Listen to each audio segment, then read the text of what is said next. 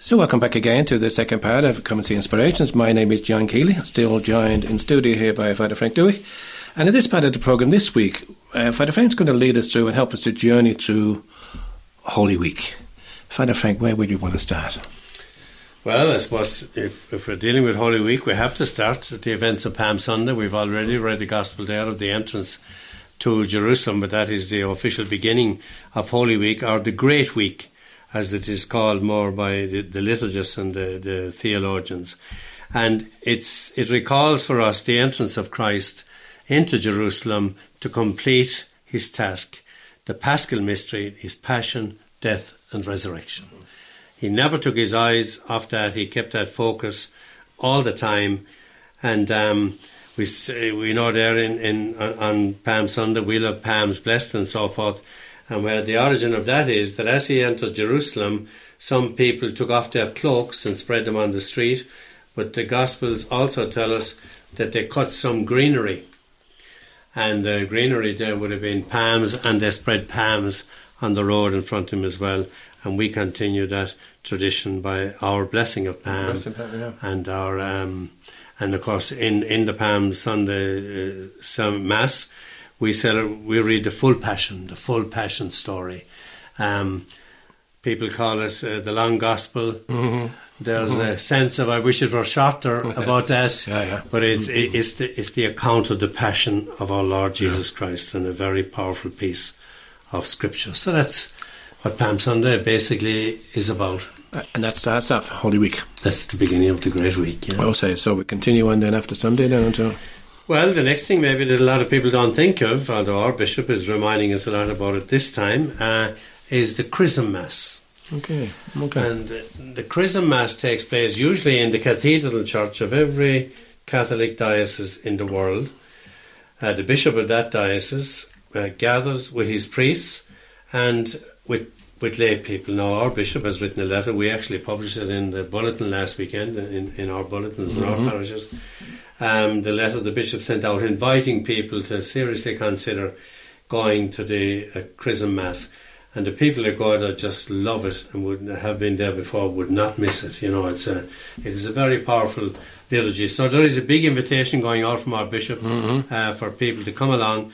And just a practical point that we will have a free bus going from Newcastle West, leaving at 6:15 on the Tuesday the 17th. That's next Tuesday, leaving the car park of the church, but you must ring in and give your name and your telephone number to the parish office. So that's what happens at the Chrism Mass. The oils for all the sacraments, the oils, the rite of anointing, using of holy oils, in 4 of the 7 sacraments: baptism, confirmation, holy orders of priesthood, and the anointing of the sick.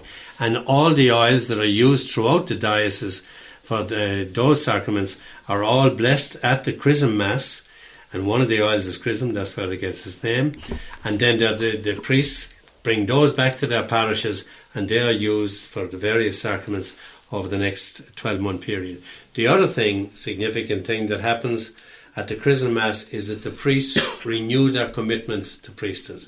And people find that a very powerful thing. It must be something very important too, I suppose, for the whole community, including priests, to gather around their bishop. Oh, yes. Yeah, you see there, yeah. And I mean, we are, I forget now, in one of our readings from our breviary, I forget the exact term, but they basically say, is that we are a kind of, we are around the bishop in much way the branches of a tree. I forget that. That's not the exact image it's used. It just won't come to me now. But we are very connected with our bishop. Yeah. Okay, so returning back again to Holy Week for those people who might be journeying in. I mean, people will wonder what should I be doing and what should I be looking out for and so on and so forth. I suppose one of the things that I might just mention myself is very important. Is to listen to the readings at Mass maybe on Monday, Tuesday, Wednesday. Oh yes, It doesn't just happen on Holy Thursday. No, not at all. And I mean, there all day you have a whole lot of the prophecy of the Passion and readings from the Old Testament and readings in the Gospel from St. John and so forth. Some of the most beautiful insights that Jesus gave us are read in the Gospels of that day. So the whole week is Holy Week. Wednesday seems to be one that people tend to remember quite a bit, and they call it Spy Wednesday. That's right, yeah. There's, they were just focusing on Judas, and we don't hear it called Spy Wednesday as much, I think, recently as it used to, but it just is focused on that particular part of the story, yeah. But a very important part of the story too, knowing that that Jesus was actually betrayed, and obviously Satan was involved with all of that in tempting somebody to go off and do that, and I suppose that's a reminder of ourselves that we can also be tempted. Oh yes, of maybe course, to deny our own faith and so on and so forth. But following on then from Wednesday, Holy Thursday, beautiful. Yeah, Holy Thursday, like beautiful ceremony, I suppose the two particular things that we commemorate on Holy Thursday are the institution of the Eucharist by Jesus at the first Mass, the Last Supper, and the institution of priesthood. Those are the two things that are central to the Holy Thursday ceremony. So I was recently watching the film The Passion of the Christ, the Mel Gibson film. I watched the DVD a week or two ago again, and if people get the opportunity over that period to watch that again, I don't know whether it'll be shown on television or not, but it's a very powerful thing. Oh, very, very powerful, And an interesting thing about Holy Thursday too, and it's connected with the institution of the priesthood, is that the gospel that we use on Holy Thursday is John's gospel and John's account of what happened at the Last Supper. Now, John doesn't give us an account of the Jesus taking the bread and saying, "This is my body," and the wine, "This is my blood." It's not that John dismisses those, of course he doesn't. In fact, John has given us beautiful Eucharistic discourse in chapter 6 of his Gospel. But John focuses on a very significant thing that happened. When Jesus got up during the meal, that was the Last Supper, and started washing the disciples' feet. And Peter objected, and Peter says, "There's no way you're going to, you shouldn't have to do anything like that. No way, you're not washing my feet." And Jesus said, "If I do not wash you, you can have nothing in common with me." And what Jesus is saying there, to all of us, followers of Christ, but in a specific way, saying to priests, your life is a life of service where you serve God's people. And he illustrates that service by the washing of the feet.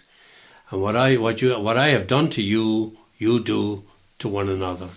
He said, so that's a very powerful gospel, and but it's the focus of it is on priesthood. Yeah, most people would maybe be expecting, the institution of the Eucharist to be the one. Yeah, they would, but that's the one that happens there every time. And the Eucharistic ministers also, they renew their commitments, and a lovely day for them to do it. And then at the end of the Holy Thursday ceremony, we have the procession to the altar of repose, and there up to 10 or 11 o'clock, whatever time is decided in the parish, there's a quiet vigil before the Blessed Sacrament. And then before the church is closed, the Blessed Sacrament is usually taken into the sacristy, to the safe there, and there is nothing in the church. The tabernacle is open, no lights, no nothing, everything stripped, the altar cloths are all off, beginning to get ready for the bareness or the nakedness of the crucifixion, which we're about to celebrate the following day. That's a very profound scene I've often found myself there, with the bare altar. Just everything so bare, there's nothing around the church, and the focus, in our own church here in Ada, we have a large crucifix, and the focus is always is on that, which probably rightly so. Oh, yes. The focus is on because that's what he done. That's it. You're getting the focus, like you're about to celebrate the death of Christ, and the cross is the central.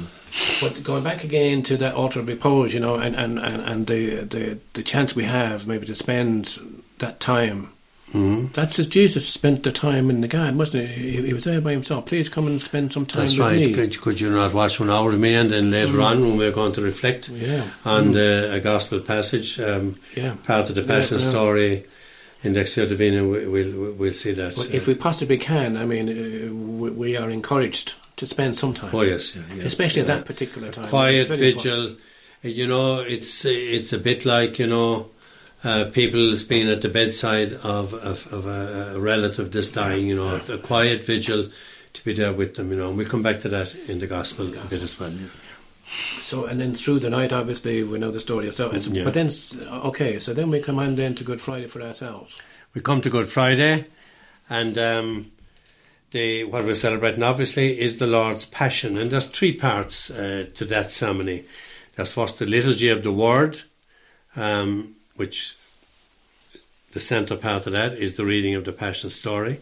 The next part is where we venerate the cross, and then the third part is where we celebrate a Holy Communion service. There's no Mass on Good Friday ever. We have a communion service, and enough hosts are consecrated on Holy Thursday to have enough for the big crowd that we get on Good Friday. And that's a very popular time too, maybe for people to bring families there, because, you know, people say, I don't want to bring children there, but it's very important for families to bring their children there. No, it is, you know. To hear what happened. And well, absolutely. And you see, people sometimes forget the way children connect with the story, you know, I think people can underestimate children a bit that way, you know, and we'll have the main celebration of the Passion in every church will be at 3 o'clock in the afternoon.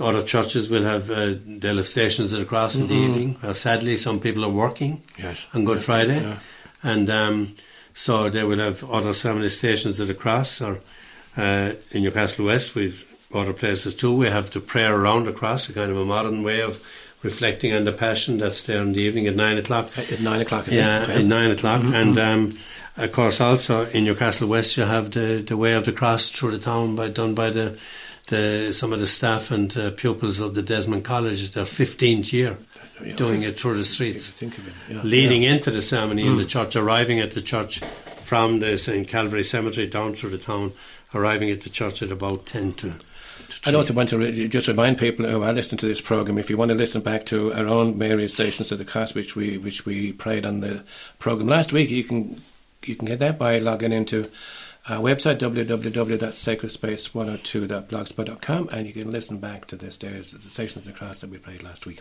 Yeah.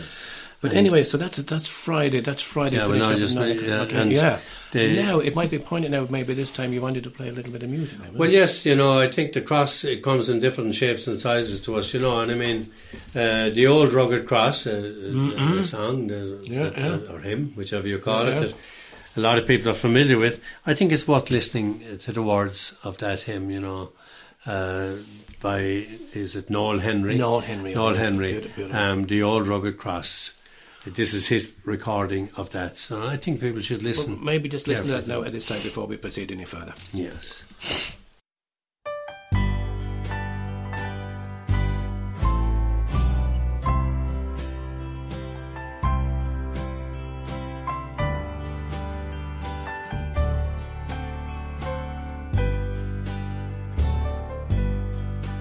On a hill far away stood an old rugged cross, the emblem of suffering and shame. And I love that old cross, where the dearest and best for a world of lost sinners was slain. So I'll cherish the old rugged cross till my trophies at last I lay down. I will cling to the old rugged cross and exchange it someday for a crown. Oh, that old rugged cross, so despised by the world, has a wondrous attraction for me.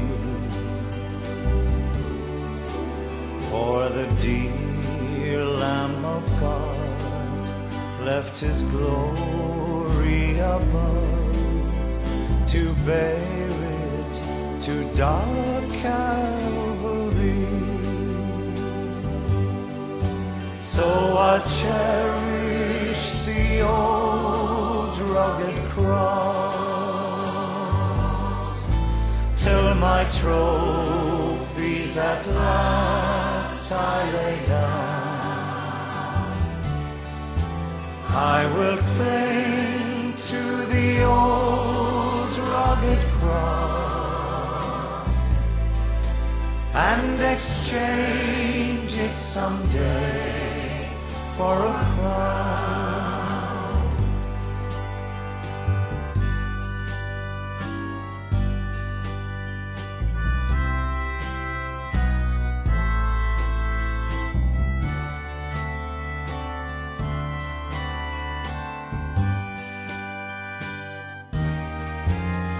To the old rugged cross I will ever be true, its shame and reproach gladly bear. Then he'll call me someday to my home far away, where his glory forever I'll share.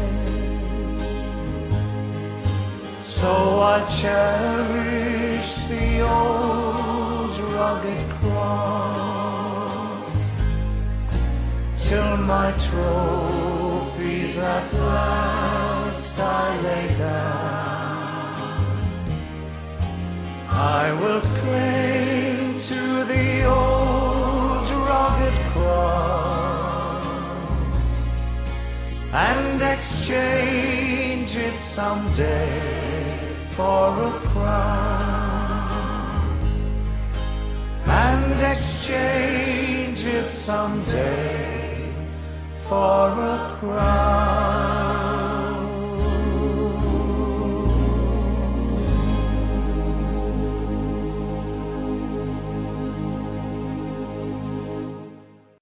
So we just finished off that beautiful piece of music there, just ideal that Father Frank just chose there for us. The Old Rugged Cross by Noel Henry. So, Father Frank, you want to continue on, maybe say a few little more words? But just maybe to complete our reflection on Good Friday. After the reading of the Passion, you have a whole list of intercessions, kind of a long prayer of the faithful. And you pray for the church, you pray for the Pope, for all orders and decrees of the faithful, for catechumens, unity of Christians, the Jewish people, those who do not believe in Christ, and so forth. Yeah. And that's emphasizing that Christ died for all humankind, not for a select race or group of people, that he died for all people. You see, you read there, for example, let us pray also for those who do not believe in Christ. Yep. You know, let us pray also for those who do not acknowledge God. You pray for everybody because Christ died for all humankind, and that's what very much brought out in that piece. And then you have the veneration of the cross. Now that's done in various ways. In some churches, maybe if there's a small enough crowd, the people come up and kiss the cross right during the ceremony. If there's a very large crowd, which you can have in places, a certain number of people come, and then the cross is left there for people to come up afterwards. That's a matter for local pastoral councils and priests to think. But the veneration of the cross is very central to Good Friday. And then we finish with the communion service. And again, as you mentioned early on, there are some people, unfortunate, who have to work on Good Friday, but usually in most churches there's an opportunity to pray the Stations of the Cross. That's right. In the evening time. That's right, yeah. In Newcastle West, churches. There's one particular one in Newcastle West. Again, just to remind people again that I, like myself, attended, and I think that's at 9 o'clock 9 o'clock. your own prayer around the cross, isn't it? Yeah, Right? yeah. It's kind of a modern way of doing the stations. It still gets the message through. Okay, so I mean, so that's Good Friday. Good Friday at the moment, and of course, then we will be moving then into Holy Saturday. Yes. Right, Holy Saturday or Easter Saturday, whichever you call it. And that begins, it's known as the Easter Vigil, that Holy Saturday, Easter Saturday night ceremony. And it begins with a service of light. Now, it's just a matter of interest. It cannot begin before dark, before nightfall. And the reason? The reason is that, like, the darkness stands for the death of Christ. Okay. And the resurrection brings light into a dark world. And that's powerfully illustrated there, you know. And it begins with a service of light, with the lighting the Paschal fire outside the church. And the Paschal candle is lit from the fire. And then the priest comes through the church with the Paschal candle, and it's through a darkened church. And the only light for a particular part of the priest going up the church is the only light on in that church is the light of the Paschal candle. And then some servers and ministers take light with tapers, and they light their tapers, and the priest goes on and takes the next section of the then all the lights are put on in the church, and so light has completely conquered darkness. In the same way as light drives away darkness, Christ got rid of the power of death by rising from the dead, and that's what we're celebrating. And I assume by us all in the congregation receiving that light, we are also receiving that light of the resurrection as well. Absolutely, and and the symbolism is very powerful. You know, if we take the time to reflect on it, you know, and then when they get up to the top, then someone from the choir sings the beautiful resurrection hymn, the Exultet, you know, rejoicing in the resurrection. A very powerful piece, you know. Usually get a very good singer to sing that, and it's one of the nicest things in our Easter liturgy. So that's the first section, then the service of light and the Exultet. And then the next section is the liturgy of the Word. And now there are 7 readings altogether from the Old Testament that can be read, but no church would be doing the 7, at least no parish church would. But one of the lovely memories I have from the time I spent in Maynooth was the Easter Vigil in the College Chapel in Maynooth, which would begin at 11 o'clock at night and finish at maybe about 1:15. And they had all the readings, all the 7 Old Testament readings before you had the New Testament and the Gospel. And you might think of that 2.25 hours, but a lot of lay people came into it as well. And it was beautiful, you know. You were going nowhere, you were in, you came, you knew it was going to be a few hours, you came and you stayed the full thing, and you kind of listened to the whole story, starting with Genesis, the account of creation, then on to Abraham, our father in faith, and into Exodus, the passage through the Red Sea, and then some of the passages in the prophets about the New Jerusalem, and then the prophet Baruch about God as the fountain of wisdom, and then Ezekiel, I will give you a new heart and a new spirit. The whole story. But as usual with church readings and church liturgy, there's a reason behind all these readings. As you said, it's starting from the beginning. It's building up to. Oh yeah, but if you're going to be looking at your watch, then don't forget it. It's but if you and the people that used to come to that in Maynooth, I'm sure it happens in a place like Glenstall Abbey. Yeah, I'm sure. The same. I haven't been there, but I'm sure it does. And the people know it's going to be long, and they come in that right frame of mind, and it's a wonderful, wonderful liturgy. And then, of course, including the Gloria and the song. Oh yeah, everything, all the bells and the Alleluias. Okay, yeah, love it. Yeah. Next section has to do with baptism. It's great if there's a child for baptism, the most ideal night in the whole year to be baptized. Sometimes you can get a baby, sometimes not. And it's the parishes that have a baby for christening on that night are the lucky ones. And but if there isn't a baptism of a child, then there is the blessing of the water and the renewal of the baptismal promises. And priest goes through the church and the people light their candles again, and another service of light, again emphasising the resurrection. Lots of alleluias in the hymns and so forth.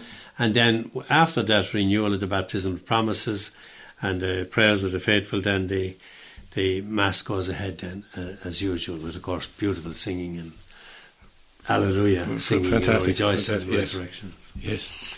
And Mass is the same, and that then we're into Easter Sunday morning. So it's a full week. It's important maybe to take part as much as possible. Yeah. Trying to follow the story. Yes. Because sometimes we kind of, as you have to say to us, Lectio Divina, we think we know it all. Yes. It's very important to go through every step again. Mm-hmm. So at this stage now, we might just go for a break and then come back again in part 3 as usual, and we'll read and reflect on the Gospel for today. So join us again in part 3.